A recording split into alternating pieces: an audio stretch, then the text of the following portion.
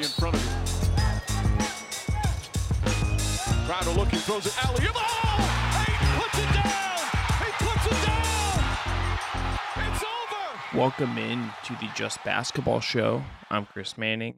That is Brendan Clean. Please subscribe on your podcast platform of choice if you have not already. 5-star reviews only. And subscribe on YouTube as well. Brendan, we have a lot of playoff stuff to get to today, but we need to start with some James Harden news. Woj on his podcast has said again that there is some James Harden to Houston smoke. Philly is up 3-0. We'll talk about that series briefly later. But we're at the point with this Harden stuff where it feels like so real to me that it's either a leverage play from him to get the most money from Philly or he really just wants to go to Houston. Where are you at with this? It hasn't changed much for me, to be completely honest with you. I feel like it makes sense for neither side. James Harden is in a winning situation right now. It feels like, honestly, one of the biggest limiting factors of that winning situation is his leg and whether he's healthy and his hamstrings can make it for 80 to 100 games per year. That doesn't seem to be true anymore. But if he wants to win, this seems to be the best place to do it. He also has a player option, so it's not even a given that he hits free agency. I would personally just take that and continue to win with the 2023 MVP on my team. Maybe there's some sort of longer-term security that Houston can provide for him. Obviously, the comfort and everything, I get that. I get why Houston feels right for him. It was only 2.5 years ago that he thought it felt wrong for him, but setting that aside, I get it. I understand. I know what would draw him there, but it doesn't make sense for him, in my opinion. And it doesn't make sense for the Rockets for a lot of reasons that are pretty obvious. This is a rebuilding team. They would jumpstart things with signing him, but certainly not in a way that gets them closer to a long-term viable championship path. And so I don't understand why this continues to linger outside of maybe there's a feeling in Harden's camp that he doesn't have a pathway to getting a huge contract from the 76ers. And so he wants to play this game and sort of leverage them into that. I don't know if he's going to win that staring contest with Daryl Morey, but either way, I hope this doesn't actually happen because I want the Rockets to build something sustainable. I root for that for every team. And I want Harden to keep being in a place that he's going to get closer to winning a ring, which I would still like to see him do. Yeah, Kelly Iko from The Athletic has also reported that Houston will interview Sam Cassell for the head coaching position there over the weekend. Cassell is with Philly right now. So he's been working with Harden in Philadelphia. Yeah. That was also just like a kind of buzzer going off. I think for me, Brennan, the way I think about this more than anything else is that I just don't like this for Philly. Or excuse me, for Houston. I don't understand James Harden and Jalen Green. I don't understand trying to build the defensive spine with James Harden, Jalen Green, and Alperen Sengun. I don't understand like what this is doing other than like being Wizards Texas. Like, yeah, they don't care about that stuff, right? I mean, if they were to go through with this, it wouldn't be for any of that reason. It would be, we don't have the stomach to be bad for as long as it's going to take us to be bad in order to eventually be good. And that's fine. But that's what's happening. That's what it kind of did the bad. They did the bad thing. They got Jalen Green. They got Sengun. They got Jabari Smith. Like they've theoretically supposed to have done some of the bad stuff now, and they're just left with like no culture, no structure. Like I don't. But I mean, they have a pick coming this year, and I think it's possible that they could be good without Harden next year or better, right? But that's my point. It's like, why are they the Harden thing feels like rushing it, and the Cassell hire independently makes sense to me. This is a well-respected assistant. This is a former player. This is kind of a different move away from what Steven Silas seemed to be. And I like that. But I think the Harden part of this just continues to confound me. But it's something that if we're looking ahead to the summer a little bit and peeking ahead, this is one of those things that absolutely just matters for us in terms of where the summer is going. As weird as that is, and odd to say, it's just this is part of the reality of where this NBA summer is going, is that what James Harden does is going to impact Philly. It's going to impact Houston. It could impact other potential superstars if Philly has to go get someone else Does Houston go chase other veterans and overpay there? Like, there's just a lot of domino effects. I feel like it's going to come out of Harden. Like, this is probably the biggest name player that can move in the summer, correct? Yeah, I think so. As far as free agents, definitely. I mean, you're talking about, aside from Harden, it's Chris Middleton and players like that. I've been pretty happy to pull it back to Thursday night a bit with how Harden was able to play in this game. He got ejected, which was weird for obviously like a hit to the crotch, and obviously sports likes to punish players who do that, but like all things considered, not that violent of a play. But it was nice to see him make some twos. He was 5 of 8 on his twos in this game, 4 assists, just 2 turnovers, and the Sixers were able to take care of business. So if they keep trending in that direction, I feel like it would just be a stupid, heavily criticized thing to do to leave that situation. Let's say they make it to the next round and compete with Boston. It would be crazy to see him leave that, but he's done some crazy stuff, so you never know. Yeah, look, they're going to beat Brooklyn. They're up 3-0. They're going to advance. He's going to get time to maybe get that hamstring, a little bit of work before round 2, you would think. Yep. I don't have a ton else to say about that series other than Philly is definitely better, and Jacque Vaughn is doing a really good job coaching Brooklyn. They're just not making enough threes, and that game got a little bit weirdly chippy between Claxton and Embiid and the Harden nut tap. Like, all that stuff was like a little bit much. Harden just fascinates me. I have no idea what he thinks or what he values, and he's like the opposite of Durant, which is fine. But yeah, that seems to be what at least right now at this point in his career is motivating him. I mean, he was at a point in his career for a while there where it was a no-brainer. You pay him the absolute most you possibly can. He's evolved past that because his injuries and conditioning and play style have made it so that he can't just automatically be a yes for that. And he's older, right? But if it's money, it's money. But like I'm saying, I think the bald-faced part of all of this is like, if the Rockets do this, if Harden does that, it will be incredibly revealing about what they prioritize. And in neither case, on neither side, will it be winning. Bingo. We're on the same page. All right, let's move on to another team that I don't know if they really value winning. That's the Washington Wizards. So to their credit, they did relieve Tommy Shepard, their president of basketball operations, of his duty. Owner Ted Leonsis in a statement said, quote, "Failure to make the playoffs the last 2 seasons was very disappointing to our organization and our fans." Amen. So this is where but here's the thing. You say that, like, yes, that is true. I'm sure like the fans would like to make the playoffs. Like, that is more fun. But this just feels like and obviously the Beal situation hampers this. Like, there's the signaling for months that they're going to pay Porzingis and they're going to pay Kuzma and just kind of run it back for a team that didn't make the play-in tournament has kind of been writing on the wall. Wes Unseld Jr. is keeping his job. Okay. Don't really care about that one way or the other.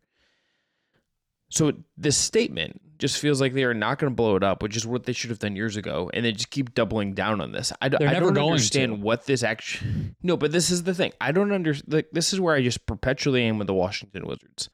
I don't understand what they're trying to accomplish by just shuffling chairs around and spending a boatload of money. If you're Ted Leonsis, who is like a rich person, but not like one of these mega rich people, I don't understand how you're like, you know what, I can't wait to give Kyle Kuzma like a boatload of money. I can't wait for Porzingis to get like $36 million a year for 4 years. Well, what do you mean by spending a boatload of money? I mean, they're not like in the tax. They're just paying for a team. Bradley Beal. I mean, it's just look at Bradley Beal's contract. Look at but it's like you're committing this is millions upon millions upon millions of dollars for a team that didn't make the play-in tournament. To me, that's a boatload of money. If I'm at least spending that, I want to at least be able to like hang up a crappy banner in my arena and be like, hey, like, look, we made the play-in tournament 2 years in a row or something. But that's not what they're getting here. What is cap space going to get the Wizards? You know, it's like they've made these trades for expensive players like Porzingis and Kuzma and even like Barton and Morris this past year and whoever you want to point to, because they're not going to sign anybody if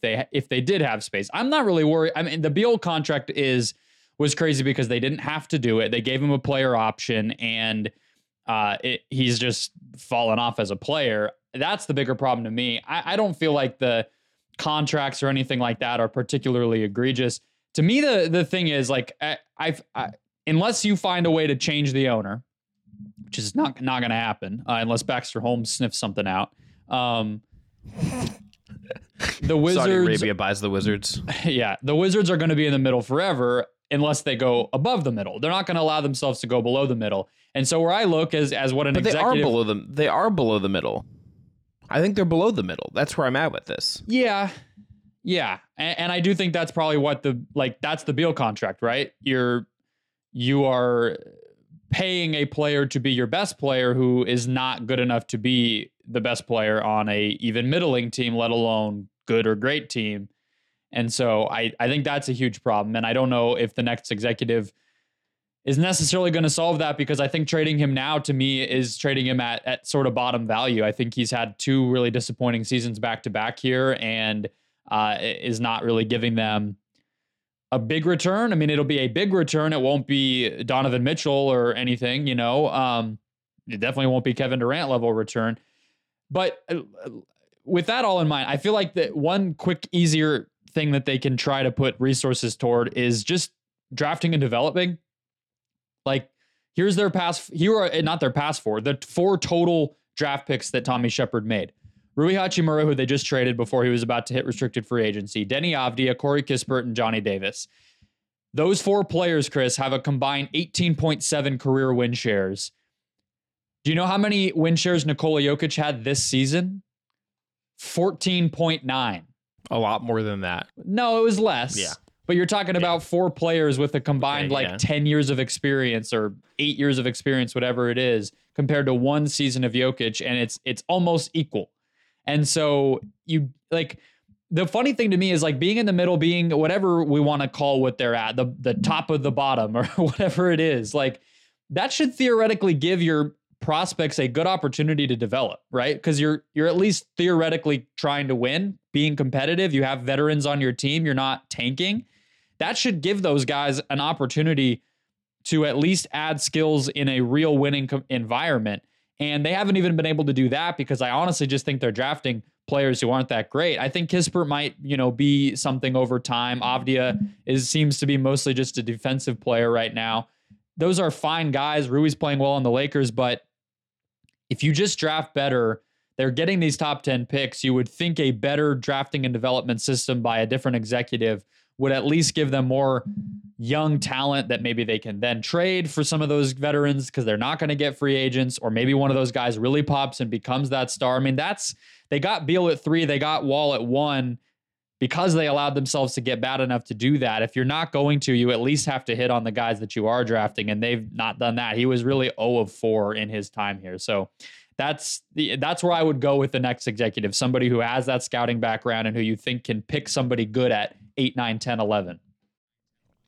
I think I'd really also rather just have the cap space to absorb for future picks and just be yeah, there's no good way out of this. And that doesn't seem like what they're going to do. There's just a path. There is a template for how the Wizards can fix this, or at least have a better chance at fixing this. And they just refuse to take it over and over and over again. Yeah, Tommy Shepard wasn't going to do anything about that, though. I mean, right? That's a Ted Leonsis problem. Right. Yeah, I think it's just and look, he's been there. He was there for a long time before he even got this job. They should also just keep the pink jerseys forever. Is my another Wizards take? Those should just be a permanent jersey. It's funny that Washington D.C. has a copyright on cherry blossoms, because those grow all over the East Coast, and somehow DC is that's our flower, that's our thing, because we have them in the most high profile American landmarks that there are, so therefore it's our flower. I don't know, it's funny. I was in New York, they have them there. Why does DC get that? I don't know. Separate conversation for a different time. The Warriors flower jerseys suck, I'll say that too. Yeah, there's a lot of really bad jerseys. The NBA is a broad conversation that we could have in the summer.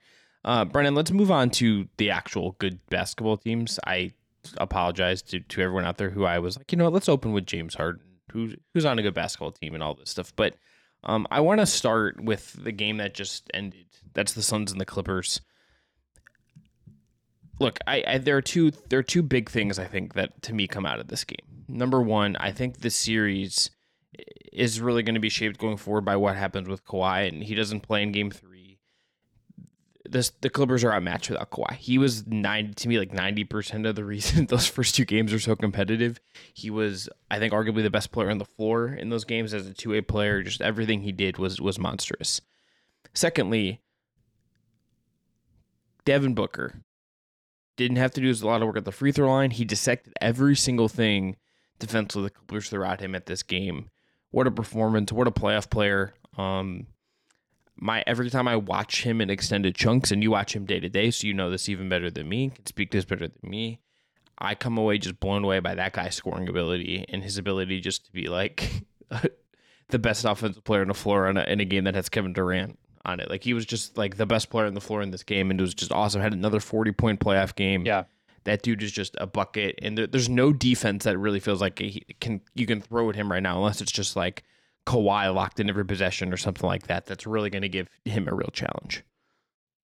Let me throw this take at you because you brought Booker up, and it is the place to start. He was excellent. He's been excellent in games 2 and 3. I was texting this with a friend who also lives in Phoenix and kind of watches him day to day, but I want to hear what you think, because I feel like it'll be a little more shocking to somebody who doesn't. Okay. Besides being 7 feet tall, which is a massive advantage and is the reason that there is a difference, I don't think there's that much difference right now between the level that Devin Booker is at and the level that Kevin Durant is at. Aside from the fact that Durant can go get a bucket at any point because he is taller than everybody and has long arms and everything else, and he's, for that reason, probably a better 3-point shooter, better bucket creator for himself in like a do or die, last second shot type of situation. But in terms of skill, defense manipulation, IQ, and reading what the defense is giving, I think that they are actually pretty similar. Is that crazy?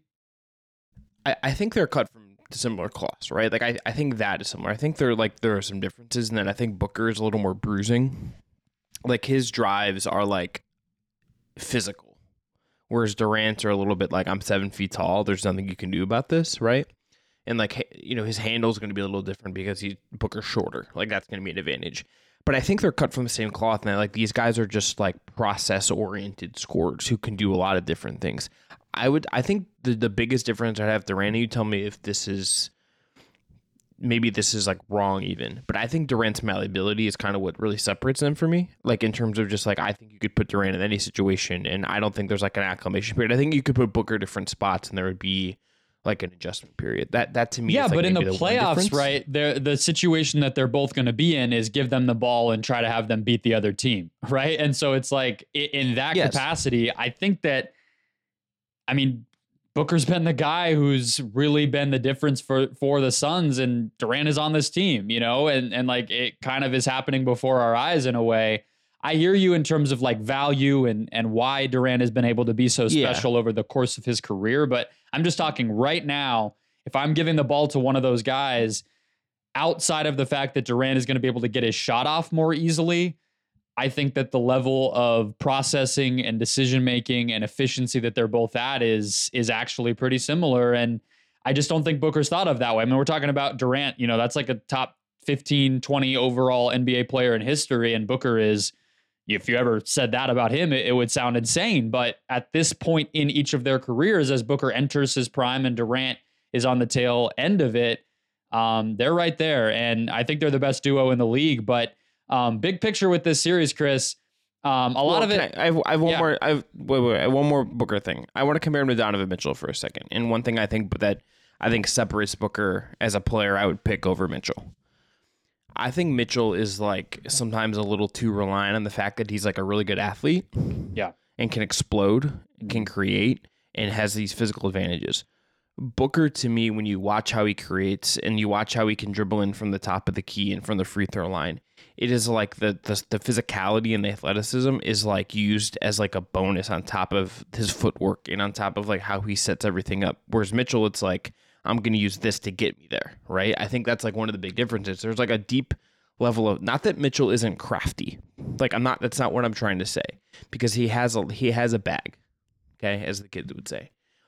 But Booker is like this like kind of more old school like processy kind of like ISO score. He is like a throwback to some degree in that sense. Yeah. Like one of my favorite Kobe actions in the entire league to watch is he's a Kobe guy. But one of the things I remember I texted you before we were doing the show was like I love those Booker sets where he gets the ball at the top of the key and they either set a screen or let him just kind of go ISO from there after he kind of, it's like either elevator doors or they set like an off ball screen to get him going. I just love when they let him kind of like meander his way in and like footwork his way to stuff, and then he also can explode and get out on the break and do all this stuff. Like he is like a very just complete physical player, and it's like I have the highlights of this game, Rob. I'm watching him like finish through contact against Terrence Mann, just totally under control of everything.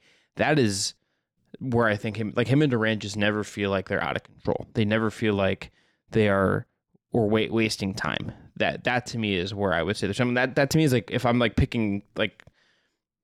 If you're going to say, like, okay, how does Booker stack up against other shooting guards in the league? That's what I think is differentiated. Well, he's the it's best like all these one. guys could go get 50. Yeah, that's how he stacks up. Right. But I'm no, I hear you. No, you're absolutely but I'm saying right. if you're going to separate it, like it's that is the separate from him, like over Mitchell and Clay and Beal and like all the young guys, like that is the separator. Yeah, it's kind of funny, honestly. There was a debate. I mean, Suns fans have a chip on their shoulder about Booker disrespect, which I hope is going away for these Phoenix folk because he is certainly well respected at this point. But at one time, because Mitchell and Jamal Murray actually being the other guy who was in that conversation for a while, those two got to go to the playoffs right away. And there was always this conversation about which of those three was the best one, which had the better future. I think Booker has risen to the top of that group, but it is a lot for the reasons that you said. I kind of think of it as like, it's really what we mean when we talk about a 3-level scorer, right? It's the fact that being able to genuinely create a shot at all 3 levels of the court, from deep, from mid-range, and at the basket, makes you impossible to be predicted. It makes it impossible for a defender to match what you're doing. And that's why Booker has improved to this point where at a certain time, the physical, strong 2 guards, Lou Dort, Dylan Brooks, those guys would be, you could almost just circle it on the calendar. They were going to give him trouble. Those games were going to be his weaker games. Nobody can stop him now because he has developed a game that they don't know where he's going. Only he does. That footwork is there to match it. And the processing of the game is great. There was 2 possessions late in this game where Booker, the Clippers went small when the Suns were just, trying to move the ball, create threes, run their normal 0.5 offense of just, read and react. They were getting shots, but the Clippers were out there contesting because they had like nobody taller than like 6'7" on the court, and they were just flying around and rotating well and everything else. Booker puts the ball in his hands and gets to the basket with purpose twice because they had no rim protectors in the game. And that type of processing and the ability to make it happen is just, it's what separates the elite from, the good. And he really has that. But what I was going to say, big picture on this series, Chris, is I think largely it's going how I thought. The Suns are messing around a little bit, but I just felt like, they didn't even have Kawhi tonight, which is a testament to those other players. But originally going in, now knowing Paul George wasn't going to play, knowing the Suns had Durant and everything else, I felt like they were going to win, 5 or 6 games and win 4 of them pretty close, right? But the talking point about this team has been the depth, and we can talk about the depth. It's not been great. Chris Paul and DeAndre Ayton right now are nowhere close to where they need to be for the Suns to push for a title. And I think that's the top line takeaway that I have coming out of these 3 games is we talk about a big 4 and the depth is only okay. The depth concerns are only manageable if you have genuinely 3 or 4 great players. The Suns have 2 right now. Yeah, and I think even if they're best, it's like you're going to have the top 2 and then you're going to have those other 2 that need to be in their own class. But like Paul's stat line in this game is 11 points, 5 of 18 from the field, 1 of 8 from 3, 0-2 from the line, 7 assists, 3 turnovers. He's not even like getting like 10, 11 turnovers against low assists to kind of like make up for maybe some of the shooting issues. And like the shot just doesn't look great. Like a great Booker game overcomes it. Durant being 11 of 11 from the free throw line and the Suns, making 35 free throws in this game is really like kind of what maybe pushes that over. And like, I like the offensive rebounding stuff, they got from Torrey Craig and others, but they shouldn't have lost. They shouldn't have won by 5 points, right? I mean, it's like like you're saying, that's enough to overcome it. There shouldn't have needed to be an overcoming when the Clippers don't have their two best players, and guys like, Bones Highland and, Terrence Mann are playing 20 plus minutes. You needed 42 out of Norm Powell. Like, this game shouldn't have been where it was. And the reason it was is because those guys didn't play well enough. Ayton was outside of a stretch where Durant was like spoon feeding him shots at the basket and trying to get his confidence back. Ayton was a shell of himself on offense. He missed 4 free throws, including 2 late. Chris Paul also did 2 late. They missed a combined 4 free throws in like the last 2 minutes of the game. Ayton was better on the offensive glass tonight, but still hasn't really made an impact defensively outside of a couple nice plays containing Kawhi Leonard in game 2. And Chris Paul did shoot the ball more from deep, which has been a push from them, but missed them all. And so, yeah, I just think too, like it's not going to be sustainable. Even if Booker and Durant are able to be this great, you're not going to be able to play those guys 40 to 48 minutes a night throughout 4 playoff series and expect to win a title. So however you want to slice it, they need more from Ayton and Paul. Otherwise, this train is going to stop a lot sooner than they want it to. Which one do they need to be better right now? Which one matters more that needs to be better? I think they're both pretty equal in terms of need. I think the most likely one to be better is probably Ayton because he's not 37 years old. And also Ayton can make an impact on both sides of the floor. Whereas even when Chris Paul's at his best, defensively, he's still going to be a liability because he's always been, 5'11", and that can't really change. And now he's also 5'11" and 37. So it has to be Ayton, and I think there is something of him in there. It just has to be awoken. I don't know what that takes. That'll take me 2 hours, and I think we should bring a therapist onto the show if we're going to have that conversation. Yeah, love a therapist to bring the show. I would also gain in, especially because we have potentially Nikola Jokic waiting in the wings for these Phoenix Suns next round. Yeah, exactly. All right, let's move on to Warriors Kings. This series is now 2-1. The Warriors win without Draymond Green. He was obviously suspended for the incident the other day against Domantas Sabonis, where he kind of did the WWE stomp after Sabonis pulled his leg. Sabonis did play after being listed as questionable with the sternum issue. He was going to play the whole time, right? I mean, come on. Yeah. Very silly. And look, here's the thing. There are 2 NBA players that are straight up just like WWE characters, and they are Draymond Green and Dylan Brooks. Patrick Beverley. Yeah, that's true. But it's just in terms of being beefy and kind of bigger. It's True. it's Draymond and Dylan Brooks. Yeah, Pat Bev would tear an ACL in one WWE match. He's a little thin. So who am I to say that? But he is compared to NBA players. Yeah.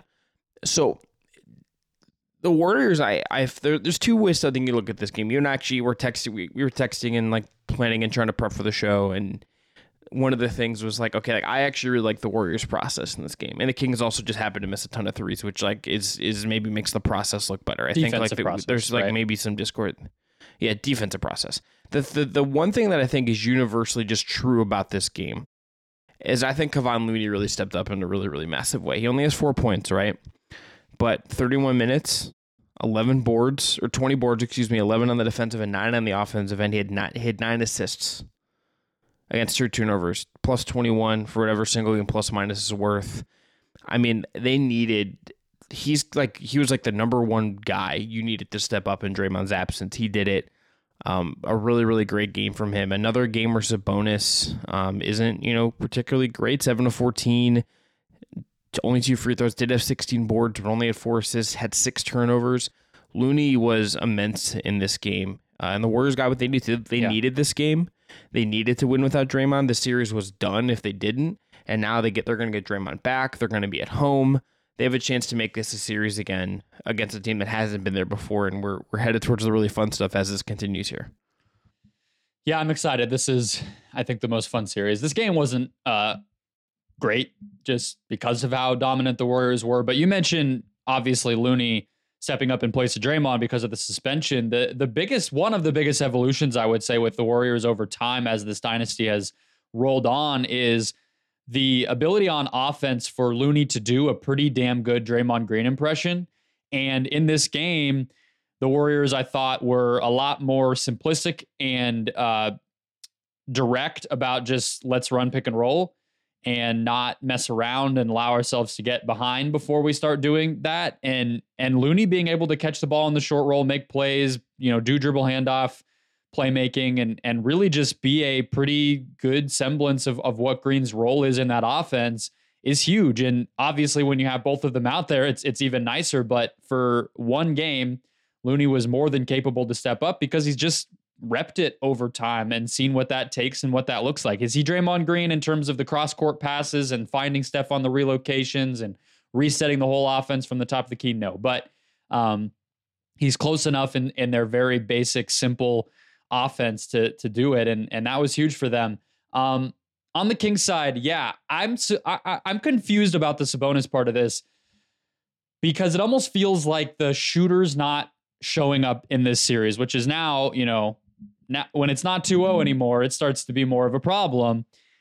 But I think even through the first three games when those guys weren't making shots, I almost feel like Sabonis feels like it's his responsibility to get them going, and that's coming at the detriment of his own offense. That's kind of the best way I could wrap my head around it, because it's not just that he's missing shots or anything. He's actually been fine because he's always super efficient.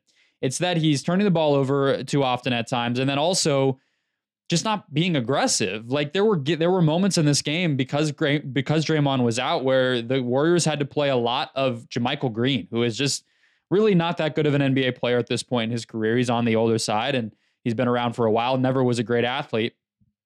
Score on him, right? Like go post him up, bang into his chest, get a hook shot, and you're going to score like 60% of the time if you're Domantas Sabonis, when Green is out there. And he was still trying to set the table for other guys and kind of go about his business. And it's like, you guys are down double digits and you have a favorable matchup, go after it. And that really surprised me. But also too, look, the Warriors are better at home, like you've said, and everybody's said, we all know that. Specifically their transition defense. It's one of the weird things that people pulled up as they struggled on the road all year is their transition defense is just substantially better at home. No idea why. There's no statistical reason that should make any sense. It's just like focus when you're on the road, just like you do when you're at home. That should fix it. It didn't fix it. But in this game, being at home, the Kings still ran just about as much as they have all series long. They ran on more than half of their defensive rebounds, which is crazy numbers. They ran on more than a quarter of their possessions total. It was like 27%, I believe. And the Golden State transition defense just smothered everything. No Gary Payton in this game either. And everybody was able to show up, including some newcomers in the rotation, and snuff that out. And so if Sabonis isn't going to be aggressive, the shooters aren't making shots, and the transition offense isn't there, it's not that hard to understand why the Kings only scored 97 points. Yeah, the thing with Sabonis that I wonder how much is throwing him is the Warriors are just completely sagging off of him, like whether he's at the elbow or like when he's at the 3-point line, and it just like clogs things up. And I wonder if that is part of this. It's just like that they are taking the extreme example of like, you can do your little DHOs, you can whip passes from there. We're going to track the shooters. And like that is like a really, there's not like an obvious counter unless Sabonis is just going to barrel into the paint. And I don't really know if like that's like even that feels very anti-Kings what this team's DNA is. And like that puts you in a tricky spot. I think if you're them, you probably just got to trust the process a little bit. And like, all right, Murray's probably not going to be 1 of 5 again. Fox will probably have a better night. Herder can be streaky, but like 1 of 6, you're thinking he's probably going to have a game where he makes 3 or 4. It just has to happen sooner rather than later. The other thing I would say is that I think Wiggins looked really good. I think he looks like a little more adjusted. He was 8 of 16, 3-6 from 3. I think defended Fox pretty well, 7 boards. He looks like he's acclimated pretty well. And that I don't trust Poole. I think Poole is again pretty bad. Like I don't know exactly what you do there. Do you just play DiVincenzo even more? Do you play Moody more after Moody had I think a pretty decent game? Like do you play Kuminga more? Like I know that's pandering to you, but like do you just do something else to kind of move off of the Poole minutes a little bit? But Wiggins, I mean, another really good game. I would feel very good about where he's at as the series goes on. The series, as much as the Kings had the momentum coming out of games 1 and 2, game 4, if the Warriors tie this up, we're headed toward fireworks down the stretch of this one. Absolutely. I think that's where we're headed. Yeah, probably. the Kings, the obvious fix for them is just to, keep hammering the pick and roll and continue to try to get Draymond and Looney in foul trouble and everything else. But Draymond and Gary Payton being back is just going to make their defense better. And they already limited Sacramento to 97 points in this one. As far as, I think the Warriors out of that group, I feel like Kuminga would be my choice to continue to play, just because I do think he gives them an option on Monk and Fox that they need. And I think he's smart enough to take advantage of the sagging off that the defense does. He also quietly made like mid-30s% of his threes. Is he going to be guarded? No. But if he can make wide open ones, which I think he can, I mean, he kind of proved that this year, then I think he should be okay. My bigger question is on the Kings side, because Keegan Murray's basically doing nothing. 10 points in 54 minutes in this series. Kevin Huerter is ice cold. As somebody who bet him over 14.5 points today, and he had 13, I was pretty disappointed. He's 3 of 20 from deep. And so I wonder if we see finally the Kings make the chess move of a lineup change in game 4 here.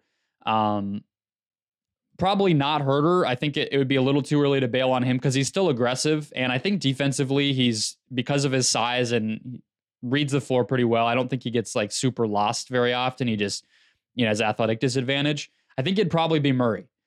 And if it's me, I start Malik Monk, Chris, because I just think the key to the series is going to be outscoring Golden State. You're not going to stop them. So yeah, I just go Monk, and he didn't play well tonight. That's a big reason they lost, but just overpower on offense and he'll help them run. He gives them another ball handler. He gives them another shooter. That's what I would do. And I wonder if we see Mike Brown do that, because he's given up on Murray. He's kind of giving him the spot start and that's it. Why bother with that? Just make the change. The other thing, the last thing we'll say about this game is Kings, according to the Clean of the Glass, had an offensive rating of 97. It's very bad. It's like very low for them. Warriors weren't even average. They were 118.8. They were just better. The Kings only had one game in the regular season that was worse than the offensive rating they had in this game. That was on December 11th at the Knicks. They lost that game 112-99, had an offensive rating of 95.1. Yeah, they just got to start making their threes at some point. Like, they can't keep winning games not making those shots. Game 1, they got to the free throw line a ton. Game 2, the Warriors' offense just fell off. But if the Warriors are going to score and they get their rotation figured out, you got to bring your A game, and that means the best lineups from the jump and, doing something to get your shooters going. I mean, they're getting wide open looks. I'm not sure how much more you can do, but they have to make them. Yeah, we could just throw our hands up and say variance and we'll call it a day. All right, let's go to the East for a second. Cavs Knicks. This will kick off. Game 3 is Friday at MSG. This is the other series that I think is headed towards a long run here, Brendan. Coming out of game 2, here's kind of what stands out to me. Number 1, I think Darius Garland was great. I think I loved how Cleveland has adjusted. They're having Karis LeVert and others set screens to create more openings for their guards. It's kind of beating the traps. On the other end, they are trapping the hell out of Jalen Brunson, and the Knicks really struggled with it. There was a moment in this game where they trapped Brunson and he got Mitchell Robinson. They got the free throw line, and Mitchell Robinson glitched out. He looked like a video game character on where in your Xbox 360 you got the red ring of death, and you're just like, oh boy, and your character's just glitching out in the middle of the screen. He did not know what to do. Him and Obi Toppin had a lot of possessions there where they just looked very, very uncomfortable. I think that all of those adjustments and how good Cleveland looked in game 2, I think bodes well for them. But I think as this goes back to New York, LeVert's going to have to make some shots, and I think you need to see how the Danny Green step continues as well. I really like the minutes he gave Cleveland in game 2. I think he defended up really well on Julius Randle. I think you'll get better Quickly games and some other games from some of the role guys back in New York. Quickly's kind of been absent in the series in a way that I think is kind of alarming for the Knicks. But Cleveland had a really good game too. Out of of the two wins, I think their win was the more impressive of the two because it just kind of got dominant at times, and it came with Mitchell in a real distributor role, which is the exact thing you're like, okay, does Mitchell maybe dominate the ball too much? Does he try to score too much? Is that kind of a flaw? And he kind of did the thing you kind of would hope to see him do on a night where Garland was great. Yeah, I think Darius Garland reminded everyone that he's a game plan breaker, right? In his own way. He's somebody that is going to destroy your drop coverage. He is somebody that is going to attack a switch if you switch on him. You know, obviously there are options to blitz and trap him and do all that, but Donovan Mitchell is there, right? And so they've gone to these guard screens throughout the series. That's an easy fix. You know, the ball swings to another guard who can then attack, right? It's like there's a reason these guys fit so well together. There's a reason that they had a great regular season. And I think the other thing is like the Cavs' fifth guy is just going to have to be Karis LeVert for better and worse. Maybe not the actual fifth closing player. I'm not saying they should start him. I'm just saying he is going to have to be their fifth best player, a consistent option for them to win. They have a plus 5.2 net rating with him on the court in this series so far. I'm sure a lot of that was game 2. It's only 56 minutes. It's obviously only 2 games, but that is just highlights the importance that he has. To me, on the Knicks side, it feels like this is kind of the worst that the Knicks shooters will look. Game 2, nobody looked very good, and you know, whether it's just going home, whether it is being ready for Brunson to get trapped, whatever the case may be, it feels like those guys should be able to get in rhythm and make shots. They have shooters, right? I know a lot of them are young. You mentioned Quickly. Grimes is another one. Toppin is another one. I think sometimes the hot potato, and then, you know, all of a sudden the ball's in the hands of a guy going through his first playoff run and he has to make a big shot. That's not always fun, but I have to trust what they did during the regular season, and they do have enough shooting, even if it's not the best, you know, shooting team in the NBA. I think they'll bounce back there. So I tend to agree. I think this will go long. At some point, it would be nice for Randall to get some rest, but I guess this playoff schedule is just pretty unforgiving. I guess, you know, you kind of just have to hope that he doesn't turn it over or miss too many shots, but I don't know if you can expect him to be much better. I think it's really the shooting to me. Also, Evan Mobley has him like very much struggling, and so does Jared Allen. And I think Allen and Mobley were much better in game 2. The physicality they brought, I think, really resonated. But Randall's like not going to have an easy time. I think Quickly really is the X factor for the Knicks, because I think they need another ball handler to take the pressure off of Brunson. I don't think Randall can be the valve for them that you kind of would want or expect him to be, just based on the Mobley matchup and the Allen stuff. And I think the way they're defending him is really good. And it's just, I haven't felt like, there are times, Brennan, where like I'm in person and like that can be more dizzying than watching in real time. But it just doesn't, you kind of like lose track of Quickly for a little bit to me. And it's just like, I don't think that can happen if they are going to be a team that advances or be a team that makes a series go really long. It just doesn't, like, I'm pulling up the box score from game 2 here. So Quickly played 23 minutes. I don't think that's enough, frankly. I think he's got to just play more than Grimes. I think especially more than RJ Barrett, who's been god awful in this series, and I don't really know what he does. They're having him guard. It's like they're having him guard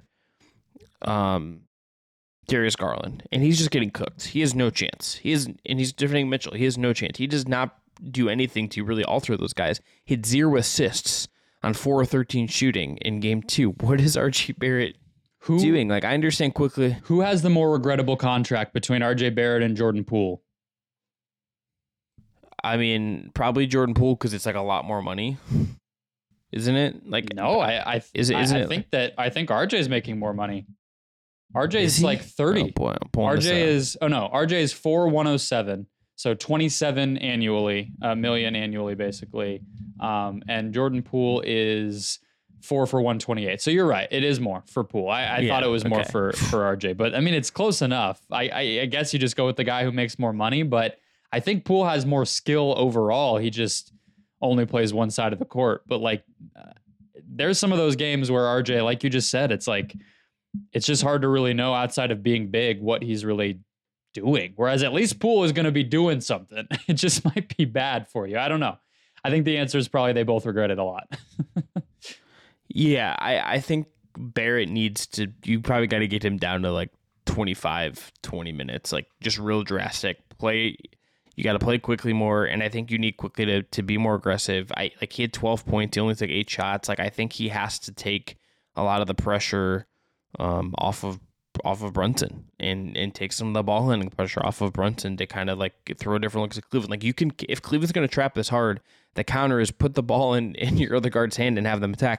They also need Josh Hart, I think, to be much better than he was. He was not good in game 2. The ankle injury, he looked like he moved okay early, but was the ankle an issue? I would probably suspect. Yes, he played 27 minutes, was a minus 29, did not look like was not crashing the offensive glass the same way. Maybe I think Cleveland deserves some credit for that as well, that he didn't like muck up the offensive glass even and cause some of the chaos he did in game 1, but he's going to have to be better, particularly like you just need Barrett alternatives, and Hart would be one. Quickly would be the other one, and they then have to adjust to the traps. I still think this is going 7. Would not be surprised if Cleveland gets one of these two, but I there's some like road games, Brendan. Like I don't like mine that I don't get to travel and cover every game because like it is like kind of it can be exhausting. Game 3 at MSG just feels like it's going to be if it gets to a game 6 at MSG would be very good too. Yeah, I think it is going to be a long series. I think it's one, though, where if the Cavs can continue to just be decisive about what they want to poke at on when they're on offense and then just, rebound and take care of business defensively, they should be able to win this, because I do think Randall is limited and, now Hart potentially limited. Their shooters aren't making shots. The young guys haven't really stepped up. Like this is leaning in Cleveland's favor, but they have to keep their foot on the gas. They can't just get into that game 1 rhythm of like, all right, we'll kind of feel it out and then Mitchell will save us and whatever. That's not gonna work unless you want to go 7 and have to deal with, a young team winning a game 7, which you don't want to put yourself in that situation. Do you want to move to Lakers Grizzlies? Yeah, let's move on to, is this the most dramatic, like not in a basketball sense, but is this like the most like series, like with drama? I guess it was dramatic that the Lakers didn't take care of business, and we don't know if Ja will play. Yes. I look. This is the only thing I really want to say about the LeBron Dylan Brooks stuff. I have 2 points about this. When LeBron James calls someone a bum, that is when it's like he does not. That is like LeBron James's like I don't like you comment, and he called Dylan Brooks a mother effing bum. If you lip read that exchange when Dylan Brooks is like clapping in his face. Number 2, Dylan Brooks' comments post game are like very funny. I don't like that. The deadpan is the best part. He's just old. It's like, yeah, you're right. You're not wrong, Dylan. And the foot, look, I think the foot stuff, like there's 2-3 times a game where you look at LeBron and I think if his foot is correct, he's like dunking or doing something else, and it's just like, okay. I mean, Windhorst said basically like he kind of should have surgery, right? I mean, yeah. So and he's this is the first time in the entire time I've watched LeBron James that I've ever felt like it's like, oh boy, this is like a little. It's not quite like the Kobe like late Lakers stuff, but it's like his version of that maybe. I mean, it's pretty similar to 2021. I think it was a hamstring then, but Anthony Davis went out against the Suns in that first round series, and Wait, Brendan, I gotta tell you. So I have the post game up, and this is gonna flip back to Suns Clippers. How do you feel about Kevin Durant wearing a Arizona Diamondbacks? Looks like a throwback World Series like fitted cap. Oh, he's been wearing it. Is this like he's embracing the the team. Yeah, he went to a game recently, sat very right behind the net, behind home plate, and he's a big Corbin Carroll fan, our young center field prospect. That.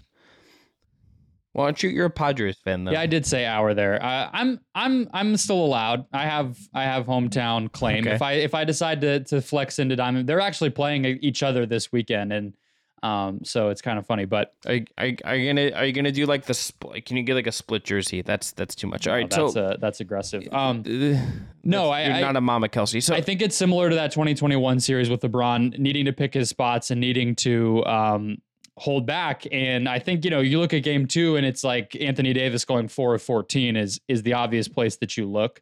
But there's this element that I think the Grizzlies without Ja has been this kind of overdone narrative, in my opinion, that there's some sort of force to be reckoned with because they just step up when Ja isn't playing. I'm not sure a lot of what happened in game 2 is super replicable to me, especially Xavier Tillman. I do not think we see Tillman score that well again. The Lakers are going to be ready for him. He was slipping screens in the half court, getting easy, drop passes and lobs that way. He was running the floor in transition. The Lakers have been a good transition defense since the All-Star break. They did not play well in that regard in game 2. And Tillman was the beneficiary of a lot of that. I think that goes away. Maybe Ja does play, and that obviously would help. But like Jaren wasn't great.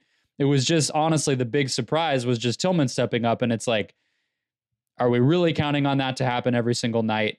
No. And then similar to the Knicks, the Lakers role players didn't shoot the ball well. And to me, when I look at that, did you realize Malik Beasley, who has not made an impact in any of these games yet, including the play-in, this year, November was the only month that he shot better than 35% from three? Oof. He has not had a good shooting season. This is not last year where he was bombing like 15 a game and making 40+%. He has not been that guy. I kind of wonder if you try Lonnie Walker again in the rotation over him, because at the very least, Walker's going to be able to do more with the ball when he does get it rather than just spot up threes. That's really all Malik Beasley is at this point. And if he's not making them, then he's really nothing out there and he's not going to be a great defender. Whereas Lonnie Walker is a pretty good defender. And so I wonder if that could be a little bit of a switch, because the Grizzlies do have waves of guys. They have multiple people who can handle the ball. They have a system that's built on, attacking the second side and trying to move the ball and work at different mismatches and all that stuff. Lonnie being a more versatile defensive piece could help them. And he's been, a league average 3-point shooter, especially when he's open. I think he would make those shots. So I think that's a switch we might see as well, because Beasley's just not giving them anything right now. Yeah, and look, they need also more from D'Angelo Russell. Like, he was objectively very bad in this game. I got a kind of a fun laugh out of him saying, I'm not a point guard on this team. And it's like, yes, D'Angelo, that's correct. That's some good self-awareness on your part. I don't know how. Like, has he been a point guard on any team? He was a point guard when he passed the phone out of the window in that commercial. I was making fun of the Snapchat thing, if you remember that. Yeah. That commercial he did with Cat and Book. Yeah, that's the only time he's a scorer. That's all that he is, and he's not doing that too well right now. 2 of 11 in game 2, 1 of 5 from 3, 0 free throws. Brother, I don't know what you're doing. I don't know how we ended up as a +1 in that game, but he did. So sure, so game plus he minus plays with the starters all the time. Yeah, but LeBron's like a -17 and Davis was a -4. And I know they played heavier minutes, but Russell played 30. Like, just funny. Yeah, I mean, like, I think Hachimura's been really good for them in the series. You got to keep writing that. You probably need a little more to Schroeder as well. I like the Lonnie Walker call. I think that's like a smart way to go. I think to bring it back to LeBron, I think if LeBron has it in him, I think he's dropping 40 in game 3 and Dillon Brooks' head in LA. But we need to see if he has it. Like, it just that to me is like the big thing. Curious that he was 1 of 8 from 3. He's settling a lot. Like, the only kind of looks he's really taking in this game, there's not a lot of drives, there's not a lot of attacking. It is like he's getting the ball in the post and he's getting doubled, and the points are kind of coming hard from there. He's not even drawing like a lot of. He only took 4 free throws in this game. Like, he's not drawing a ton of contact. No, the only time he attacks is in transition at this point, and that's been the case before the foot.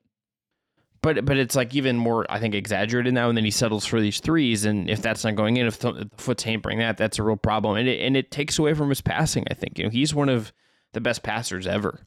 And he had 3 assists. Like, he's not generating those kind of looks. I haven't looked at potential assists or anything like that, but you're getting a compromised LeBron, and there's got to be there's got to be ways around it. Maybe like it'll just figure itself out. Maybe like he can just pick and choose his spots, but that's a really hard way to play. Even if the Grizzlies don't have Ja, and like, he's getting guarded by David Roddy, who I really like, but it's like David Roddy is a rookie who makes a lot of defensive mistakes, particularly in a team defense context.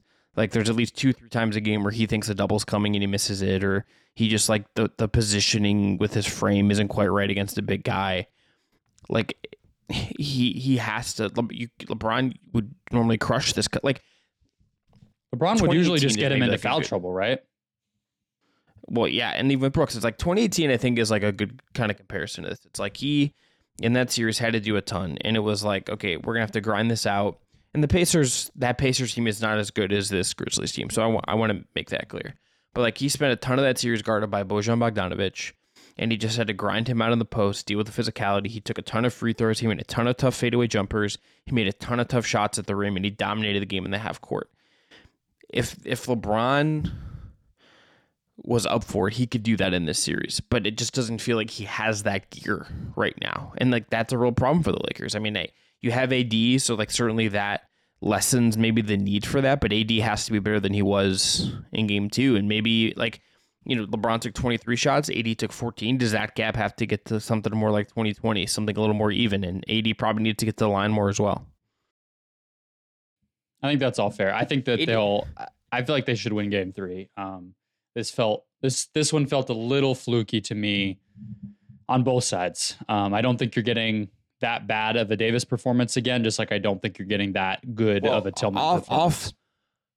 Offensively, I know Tillman had a bunch of points, but AD has been like incredible on defense. 5 blocks like in both games. Like I think he's been like a really, really good defender for much of this series. Yeah. But they need him to be, they need him to be the best player on the team. They need him to be the focal point on offense and an anchor on defense. Because Vanderbilt's one of those guys. It's going to be night to night if he's going to be able to play. I mean, they can get him to 20 minutes a game, but there's some lineups out there where you really notice when guys aren't making shots, it's like there's just not enough spacing to justify putting Vanderbilt out there, because he's going to have to be in the dunker spot, or he's going to be in the corner and just not guarded, or whatever the case may be. So they need kind of all the components on offense to really work. That's why I think just switch Beasley out. And even if it just sends him a message of like, hey brother, you don't just, you're not owed this. Like you gotta do your job here. You haven't been making shots. That's kind of all you're out here to do. I have a couple Nuggets Timberwolves thoughts. Can we close there? I want to just one last thing on the Grizzlies. I just want to ask you, do you have there like random guys that they just have filling minutes? Because they like lead the league in developmental stuff with some of these randoms. Do you have like a favorite of their like right at bench guys? Like, John Conchar had like an amazing block in this game, but like, do you have a favorite of like their randoms? I really believe in Zaire Williams. I also think it's rude you're calling them randoms. But I do. Look, I'm president of the Big Body David Roddy fan club, so that's my answer. I believe in Zaire Williams. I think he's had a rough go in terms of even dating back to Stanford, like injuries, and he's not the most aggressive guy. And then it feels like every time that he's starting to get into a rhythm offensively, he gets hurt or gets out of the rotation or whatever. But, a 3-and-D forward who's like 6'10", sign me up for that. I think he could be a real difference maker, but he's not playing right now. So I guess Taylor Jenkins doesn't agree with me. Yeah, just with me. Give me thick and strong David Roddy. Let's ride. Love David Roddy. All right, let's and Kenneth Lofton Jr. Love just Jake LaRavia looks like he's 15 and a half. Also, I don't know if you've watched him this year. His body, look, I don't have an athletic body by any means either, but like that dude does not look like an NBA player right now. But I think he can be pretty good too, because he's a really good shooter. Yeah. All right, let's move. What are your thoughts on Nuggets Timberwolves? This is just exactly what you want a 1 seed to look like in the first round. I just think the Denver Nuggets deserve a lot of credit here. Like they had all the questions coming in. They're kind of being overlooked, and people are talking, the Lakers. I know it's media. I know it's the Lakers, and you just say their name and you get 2 million views on your ESPN YouTube channel and all that stuff. But like, I think it was a genuine argument to be made that the Lakers had this easy path and the Warriors had this easy path and the Suns are the favorite and all this. And it's like, Denver just came out here. Did you realize this is the first time in the Malone Jokic era that they've been up 2-0 in a series? In the first round. I'm sorry. I guess it would probably be any series, but it was the first round for sure. No, but that feels right. Yeah, they've had a bunch of hellish series and injuries and all this stuff. And Minnesota right now just doesn't have enough offensively to match Denver when Murray and Porter are scoring like this. And obviously Murray is at another level, but honestly, we've seen this from him before. It's not like unexpected. It's super great and like impressive, and he deserves a lot of credit, but we know these guys can do this, and Minnesota just can't match it with the injuries they have and the roster built the way it is, and Cat not playing well. It's like, kind of feels like an unfair battle right now. I know it's going back to Minnesota. Maybe they steal a game, but Denver can and probably should sweep this. Yeah, like Ant's performance the other night was spectacular. Like he was great, but like it's just like not enough. And Jamal Murray is playing like really, really, really well again, and that to me is highly, highly encouraging that Murray looks like this. You know, he had some ups and downs in the regular season. He had times where he looked healthy, times he did not, and he looks really healthy and good right now. And you're right. I think this is for a 1 seed that is going to have some challenges. I think stylistically, probably against the Suns in round 2. Like this is about as good as you could want them to look going into that matchup. They're going to get time to game plan, time to drill stuff. Like they're going to get that advantage if they just continue to take care of business here. And like, look, the Town stuff. He just has not been good defensively. He's been kind of a disappointment in this series. Brendan, like there was a time where like before Jokic went on this MVP run that it was like these were like two of like they were kind of looked at, I think, on the same tier. And then Jokic has just descended into this other class of guy. And Towns is like you wonder kind of what you do with Towns to me. Like that is Ant's team. These kind of performances remind me that is Ant's team, and the future of the Wolves is about how anything could accentuate anything. Not even Edwards. close. Like this is all this reminds me of. It's not even close. No, it wasn't close. This was true. This wasn't true to me last year, but now like we're just it is just like an ink carved in stone. Like it is just like a fact now. It just makes like I think Towns gets piled on, but it's like you just watch how little progress he's made defensively, and it is a genuine. Like I'm saying this from a place of wanting him to succeed. Like when he is playing at his best, there are not a lot of players more fun to watch than him in the league. He's a unicorn. He's one of the first guys that we thought really could be this two-way versatile difference maker at the center spot coming up. He was crowned when he was like 16 years old as the next coming of Hakeem or whatever he was going to be. And like, I want all that for him, but he just has not improved defensively. And I think at this point, you just got to say he is what he is. And it just makes it all the more frustrating, the early stuff in the season when he's calling out Ant publicly about his eating habits and all this stuff. And it's like, I don't know what's going on there, but it's not becoming of a player who has so many limitations and holds his team back in certain ways to be criticizing other players on top of the dynamic you're talking about that Ant came along later and is already better. It's just like it creates an uncomfortable position for everybody. And I do think that they're probably going to have to think about if this is the future of their team, because I know Denver's a great team, but it's who you have to beat if you're going to win championship, which should be the goal, right? I am bummed we didn't get Jaden McDaniels in this series, though, on a separate note, because the idea of him guarding Murray and then being able to switch on to Jokic in the 2-man game and like just him blowing up some of the Denver action, I do think would have made a difference in this series, especially in transition where he's a difference maker. Like that sucks. And I don't want to forget that they're missing, their best two-way player on the wing, but still Towns specifically should be putting up more of a fight. He can't have like 15 and 12 in a playoff game when he's a max guy. Rule of thumb, everyone out there, don't punch the wall when you're angry. Never a good idea. You either break your own property or you hurt yourself, or both. Yeah. Don't punch things when you're angry. I know like Cuddy said it in a song once and that sounds cool, but it's pretty dumb. All right, let's end there. I'm Chris Manning. That's Brendan Clean. Please subscribe on your podcast platform of choice if you have not already. Jake Stevens and Dylan Heiser are behind the production magic on this one. As always, we'll be back on Monday with more playoff basketball, jam-packed weekend. We get 2 Cavs-Knicks games in between now and then. We get another Suns game. Like there's a ton of stuff to come. Lakers, Grizzlies, 10. That's like the Sunday 10 p.m. and then we get the Cavs-Knicks Sunday at 1. I mean, sign me up. This is the best time of year. As Brendan said a couple episodes ago, this is March Madness for adults. And we should, if we could put that on a t-shirt, I would very much like to do that, or at least a hat. Like a t-shirt and then like a Just Basketball hat. That sounds like profit to me. Aram, if you listen this far, get it going on it. All right. Talk to everybody soon. Have a good one. Enjoy the hoops.